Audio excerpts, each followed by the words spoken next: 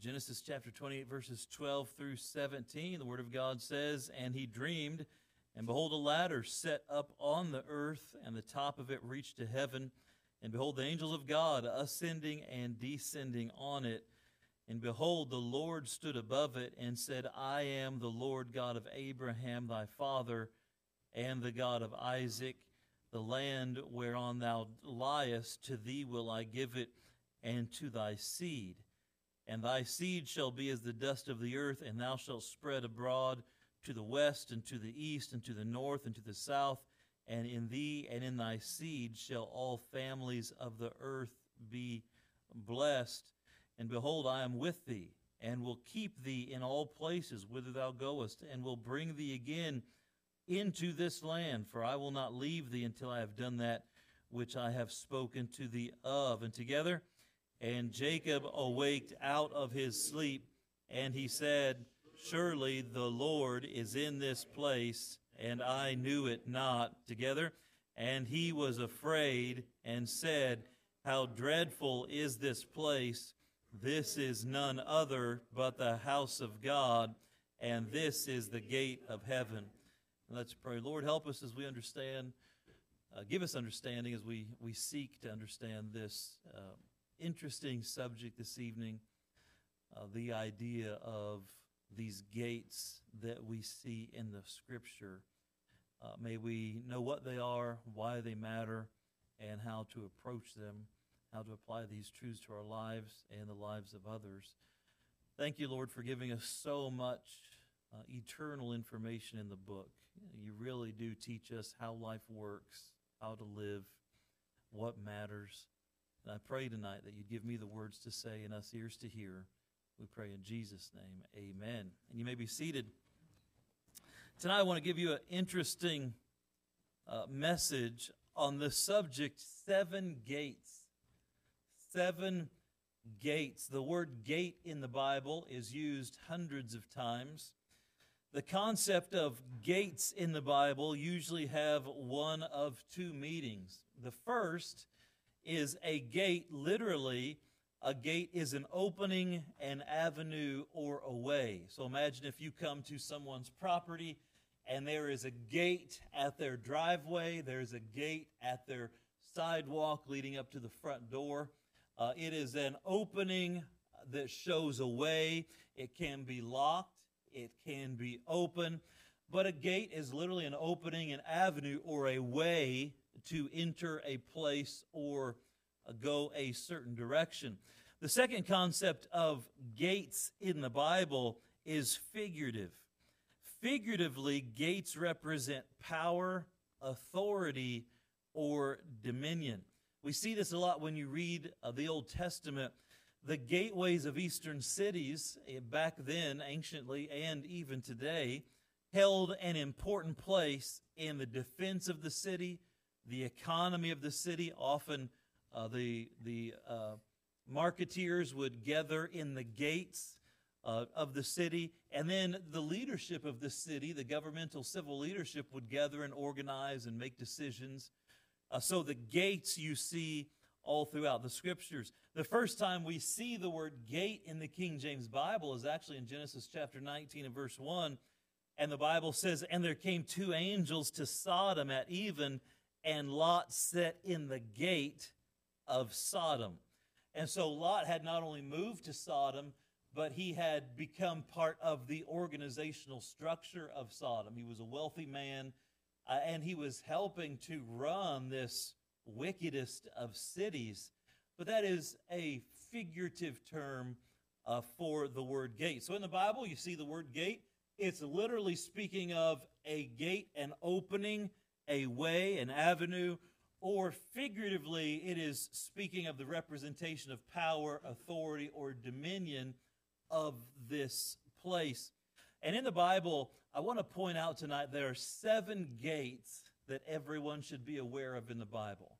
7 gates that everyone should be aware of. I don't have time to develop any of these as thoroughly as I would like to, but I just want to give you an overview of these gates and perhaps spur on some study of your own. And as you think about these things, also as you see them in the future as we talk about things and as you read your Bible, you'll have a greater understanding of this concept of the gates. The first gate we looked at is found in Genesis chapter 28 and verses 12 through 17.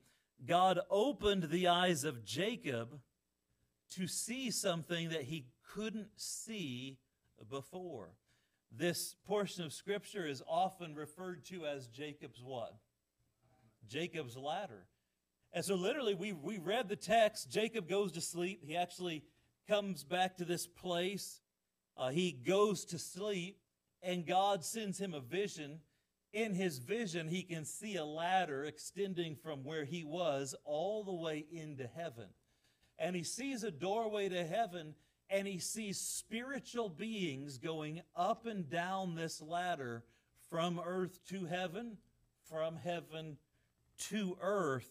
So God opens Jacob's eyes to see these spiritual beings travel to and from God's domain to this world. Now, we just recently on a Sunday morning talked about angels and demons. We talked about the existence of these supernatural creatures. We talked about their origins and their differences. Let me just remind you tonight that there are supernatural beings all around us. We live in a world, a physical world, a natural world, but through a thin veil that you and I can't see through unless God wills it, all around us there is a supernatural world existing just as real as this one.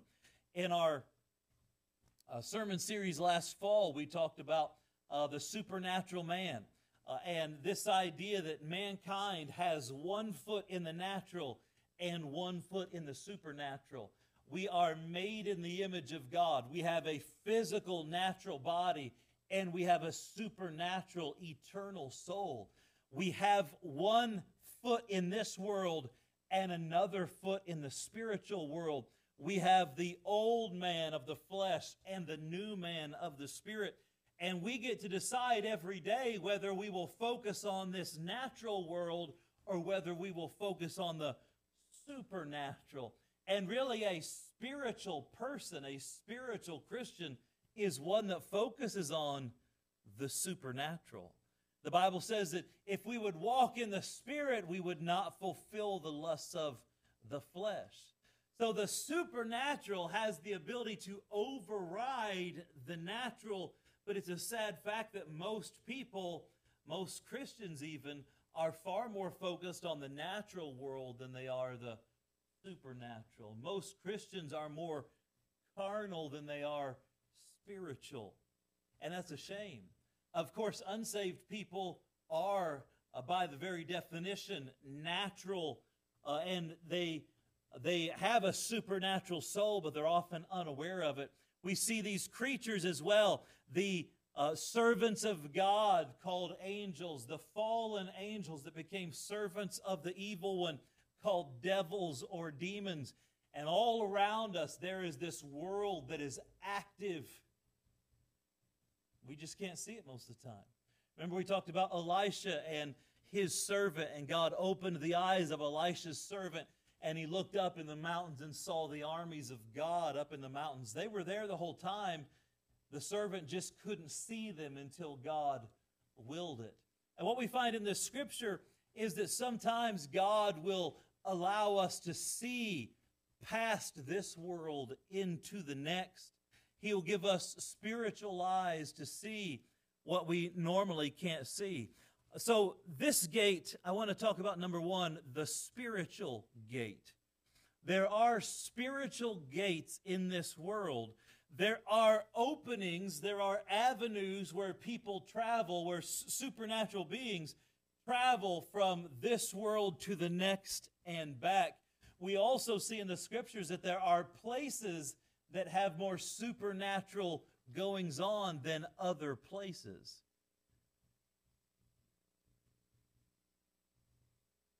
A lot we could say about that. We learn from the Bible that demons seem to be territorial, that they pick a place and they like to habit certain places.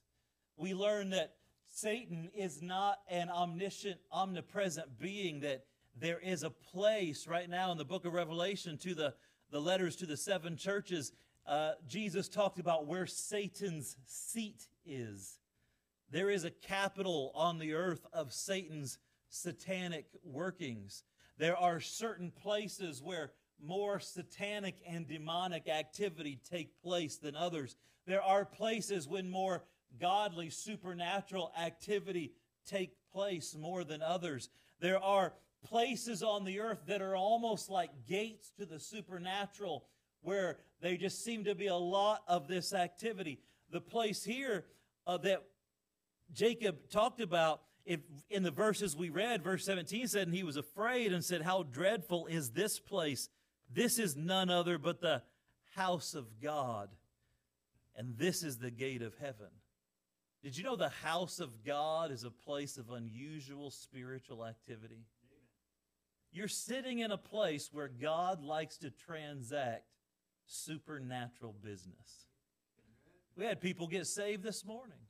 We had people get encouraged. We had people that were downtrodden and discouraged get encouraged. We had prayers go from this place.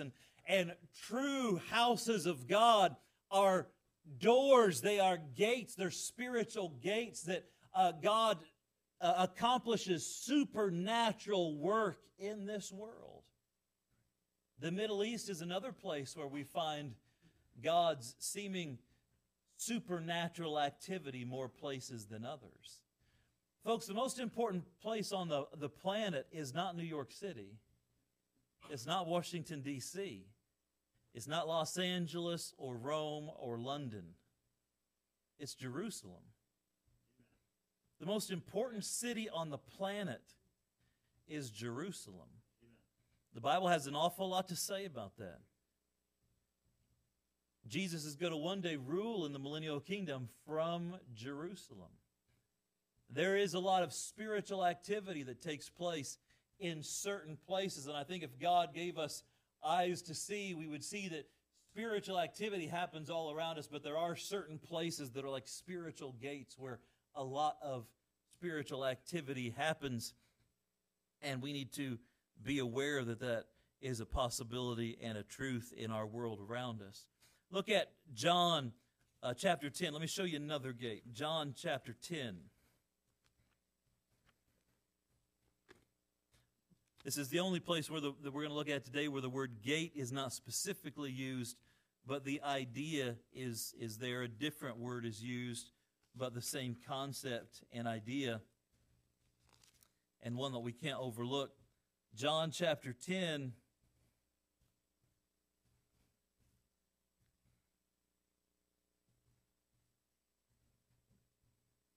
And look at verse 9. Jesus said, I am the what? The door. By me, if any man enter in, he shall be saved, and shall go in and out and find pastures. We see number 2, the salvation gate. So we saw number 1, the supernatural gate, the spiritual gate. Number 2, the salvation gate. Jesus Christ is the door to heaven. He explains very clearly there's only one way to get to heaven, and nobody's going to sneak in. For context, let's look back at verse 1. John chapter 10, verse 1. Verily, verily, I say unto you, he that entereth not by the door into the sheepfold, but climbeth up some other way, the same is a what? A thief and a robber. But he that entereth in by the door is the shepherd of the sheep. So imagine this. When you go home tonight, you're not going to slink around the side of the house, find a dark corner, jimmy open a window, and crawl in the window. You know why you're not going to do that? Because it's your house. You have permission to go in the house. People have permission to go in the house. They use the door. And Jesus says, I am the door to heaven. If any man tries to get into the sheepfold, the place where the sheep reside, speaking of heaven, then the same is a thief and a robber. Look at verse 3. To him, he that entereth in by the door is the shepherd of the sheep. To him the porter openeth, and the sheep hear his voice. And he calleth his own sheep by name and leadeth them out. And when he putteth forth his own sheep, he goeth before them, and the sheep follow him, for they know his voice. Thank God for the good shepherd. Amen. And a stranger will they not follow, but will flee from him, for they know not the voice of strangers. I don't have sheep at my house, but we do have some cute little dogs called Shih Tzus. They look like the head of a mop fell off and came alive and run around the house. And cute little things. Now, if you come over to my house, they will tear you apart. I mean, they are guard dogs. They think they are. They won't. They might bite your little toe or something.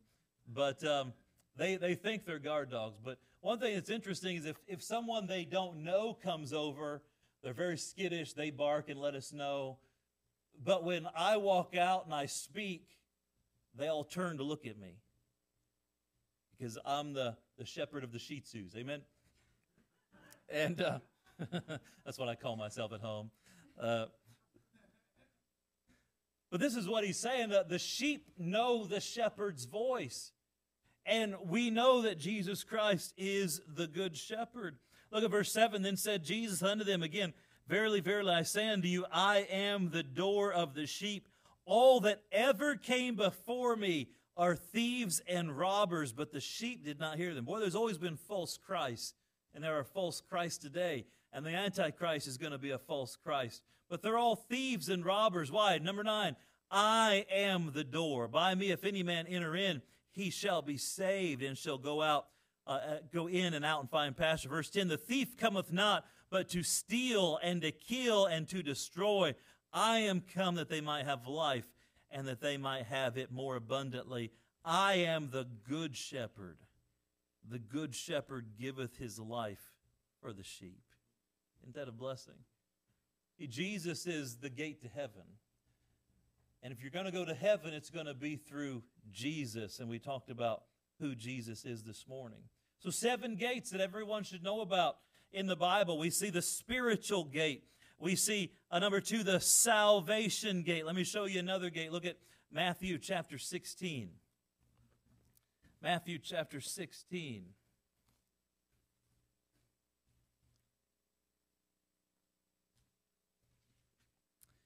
Matthew chapter 16, we find the hell gate, the gates of hell. Matthew chapter 16 and verse 18, our Lord Jesus talking about the church.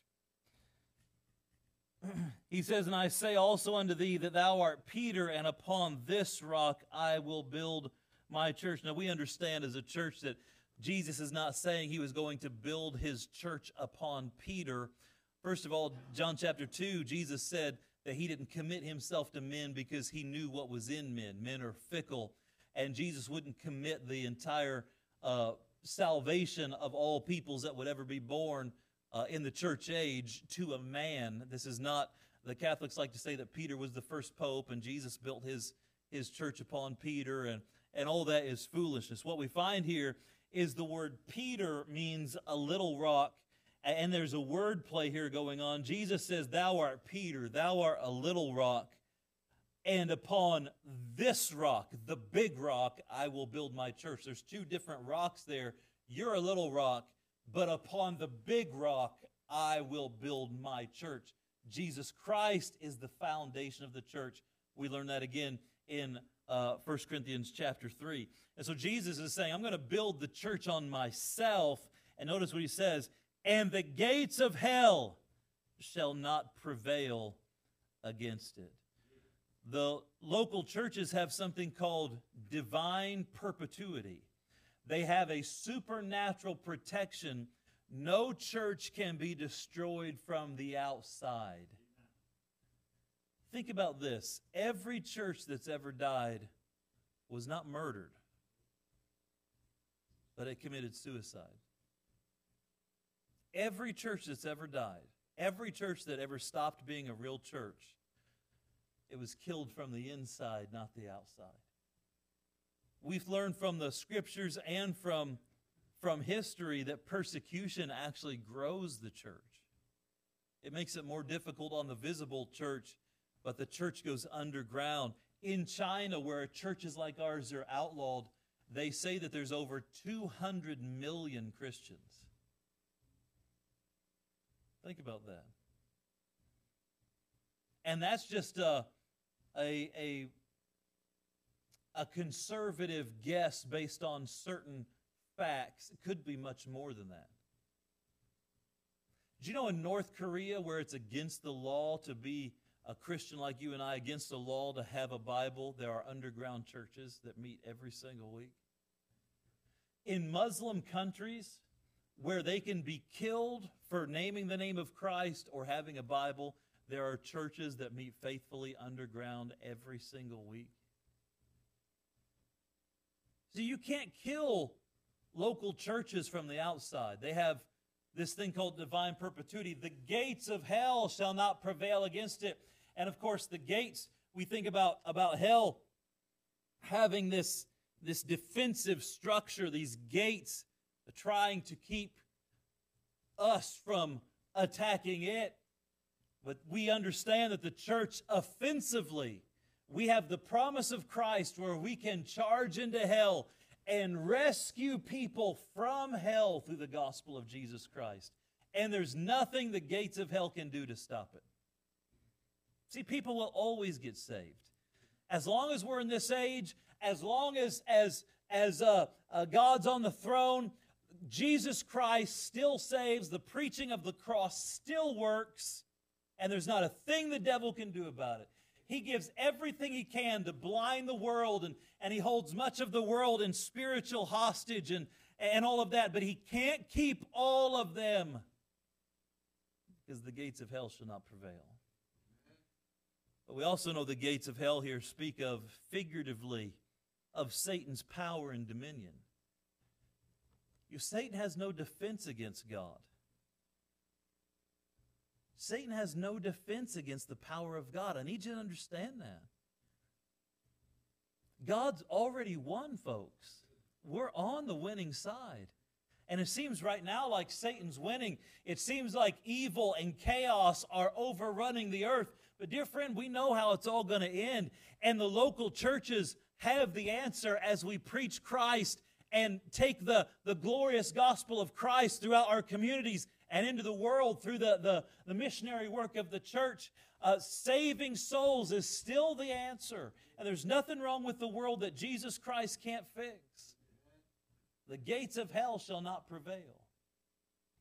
We see, number one, the spiritual gate. Number two, the salvation gate. Number three, the hell gate. Look at Isaiah chapter 38. Isaiah chapter 38.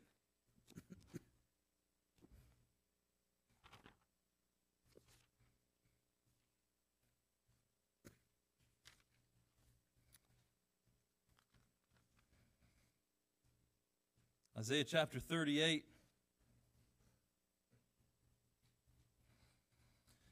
verses 9 and 10, the writing of Hezekiah, king of Judah, when he had been sick and was recovered of his sickness, I said, in the cutting off of my days, I shall go to the gates of the grave. I am deprived of the residue of my years. We see this speaks of the death gate. The death gate, the gates of the grave. The phrase, the gates of the grave, means the brink of death. It's like you're standing at the door of death. Death is simply a door. Literally, death is a doorway into eternity. It's a gate to the afterlife. Death is the separation of the physical body from the eternal soul. And I said before that we are creatures made in the image of God. We have one foot in the natural world and one foot in the supernatural world. When death happens, it severs that connection, that anchoring to the natural world, and we become these eternal creatures. Death is simply a gateway to eternity. Death is not the end of life. In many ways, it's the beginning of eternity. When I do a funeral, I always think about the fact that death is simply a door. And for some, it's a door to hell. I don't like that. I hate that idea. That's That's what the Bible says. For those who are lost and undone, those who die in their sin, death is a door to hell. But for those who are born again, those who've put their faith in Jesus, death is a gateway to heaven. And death is simply a gate. We see the death gate. Look at Matthew chapter 7. Just giving you an overview of 7 gates in the Bible that every Christian should be aware of.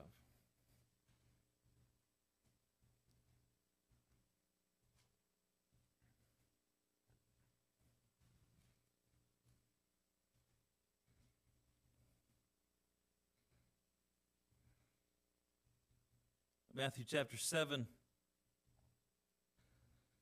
Look at verse 13. Enter ye in at the strait gate, for wide is the gate, and broad is the way that leadeth to what? Destruction. And many there be which go in thereat. This is the wide gate, or the destruction gate.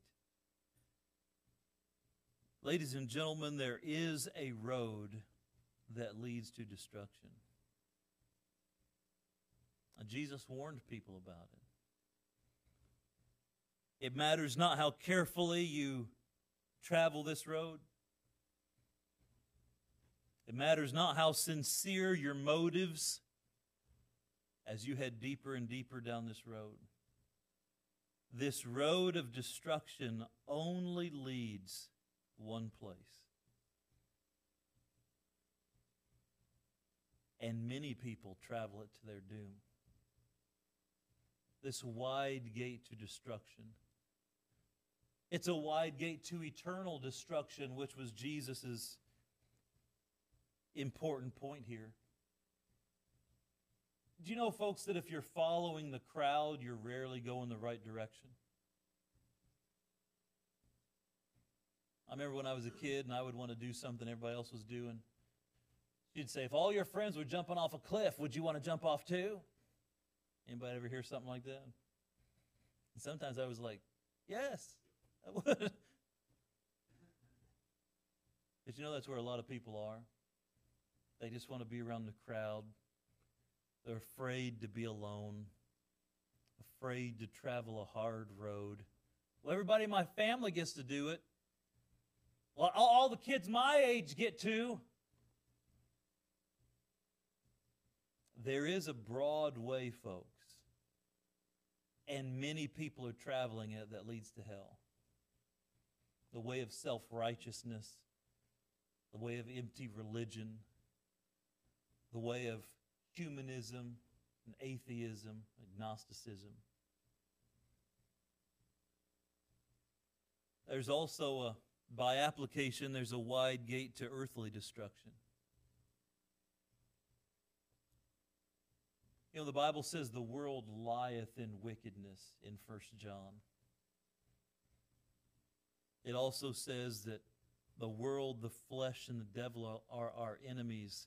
And as much as, if you're born again, as much as there is a part of you that wants to follow Jesus, your flesh still has the taste of sin. There is a part of you that wants what it wants right now, and it doesn't care how much it costs. It doesn't care what it does to your future. And when you give in to the flesh, when you follow the crowd, you go down that wide road of destruction. Satan can never take your soul if you're truly saved, but he can take your years. He can steal your potential. He can steal your joy, wreck your testimony. Much of the world's entertainment is absolute trash. Much of the world's music is destruction gate music. Much of the world's videos, TV, Hollywood, is destruction gate stuff. Much of what the world thinks is popular and cool is going to lead you down the wrong road. This is the destruction gate and multitudes upon multitudes upon multitudes are walking that road of destruction towards their doom. We see number 6, though, there's another gate called the straight gate or the life gate. Look back at verse 13, and now we'll add verse 14. Enter ye in at the straight or the narrow gate, for wide is the gate and broad is the way that leadeth to destruction, and many there be which go in thereat.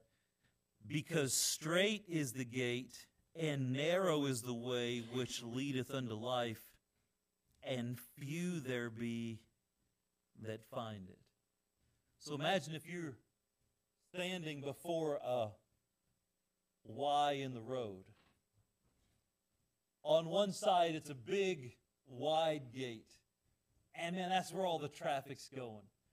Maybe it's got the lights of Vegas. Man, it looks fun.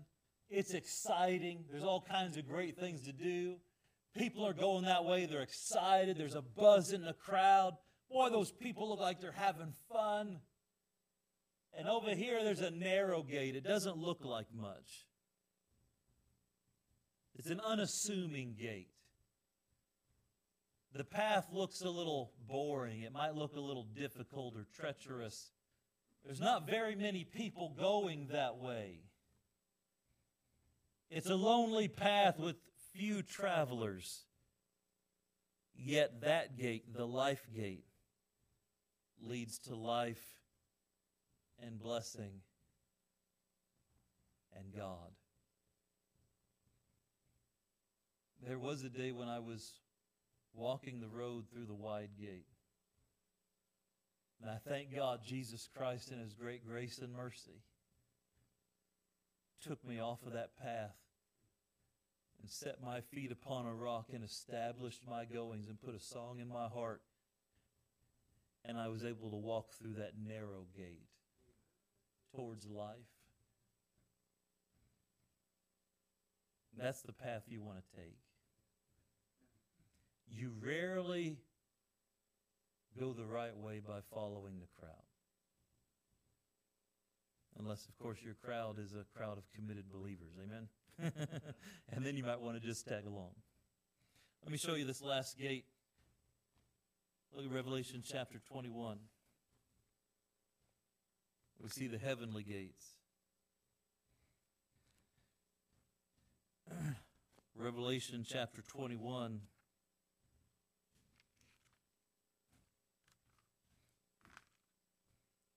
Seven gates that every Christian should be aware of. The spiritual gate, salvation gate, the hell gate, the death gate, the destruction gate, the life gate, and lastly, the heavenly gates. Revelation chapter 21. Look at verse 1. I saw a new heaven and a new earth, for the first heaven and the first earth were passed away, and there was no more sea. And I, John, saw the heavenly city, New Jerusalem, coming down from God out of heaven, prepared as a bride adorned for her husband. And I heard a great voice out of heaven saying, Behold, the tabernacle of God is with men, and He will dwell with them, and they shall be His people, and God Himself shall be with him and be their God. Isn't that beautiful? And God shall wipe away all tears from their eyes. And there shall be no more death, neither sorrow nor crying, neither shall there be any more pain, for the former things are passed away. Verse 6, And He said unto me, It is done. I am Alpha and Omega, the beginning and the end. I will give unto him that is athirst of the fountain of the water of life freely. He that overcometh shall inherit all things, and I will be his God, and he shall be my son. These chapters go on to, after talking about a terrible place called hell, it contrasts with heaven. And he carries John away in a vision to show him the great city, New Jerusalem. Verse 10, He carried me away in the Spirit to a great and high mountain and showed me that great city, the holy Jerusalem, descending out of heaven from God, having the glory of God. And her light was like unto a stone most precious, even a jasper stone, clear as crystal. and the wall great and high, and had 12 gates. And at the gates 12 angels, and the names written thereon, which are the names of the 12 tribes of the children of Israel. On the east 3 gates, on the north 3 gates, on the south 3 gates, and on the west 3 gates. And the wall of the city had 12 foundations, and in them the names of the 12 apostles of the Lamb. And he that talked with me had a golden reed to measure the city and the gates thereof and the wall thereof. This is a picture of the heavenly city, New Jerusalem. Prepared as a bride adorned for her husband. This is where the saints are going to reside for eternity. This magnificent heavenly city. And we notice that as God is describing this city, we find 12 gates. See, God wants people to go to heaven. He didn't make just one way to heaven. Of course, Jesus is the only way, but in the city itself, we see 3 gates on each side, 12 gates. It's a place where God has prepared for multitudes to come and abide forever. The Bible talks about these gates. You see, the gates of a city are a promise of what you will find inside. If you were to go to a magnificent ancient city, the more grand and ornate the city, the more power and money a city had, the more grand the gates would be. And as you'd walk up to these gates, you'd see the magnificence of the city. Well, imagine the magnificence of this city as the gates are literally pearls, massive pearls with entrances carved out of them. Look at Revelation chapter 21 and verse 21. And the 12 gates were 12 pearls. Every several gate was 1 pearl, and the street of the city was pure gold, as it were transparent glass. And I saw no temple therein, for the Lord God Almighty and the Lamb are the temple of it. And the city had no need of the sun, neither of the moon, to shine in it, for the glory of God did lighten it, and the Lamb is the light thereof. Look at verse 25. And the gates of it shall not be shut at all by day, for there shall be no night there. It's a beautiful illustration of the safety of heaven.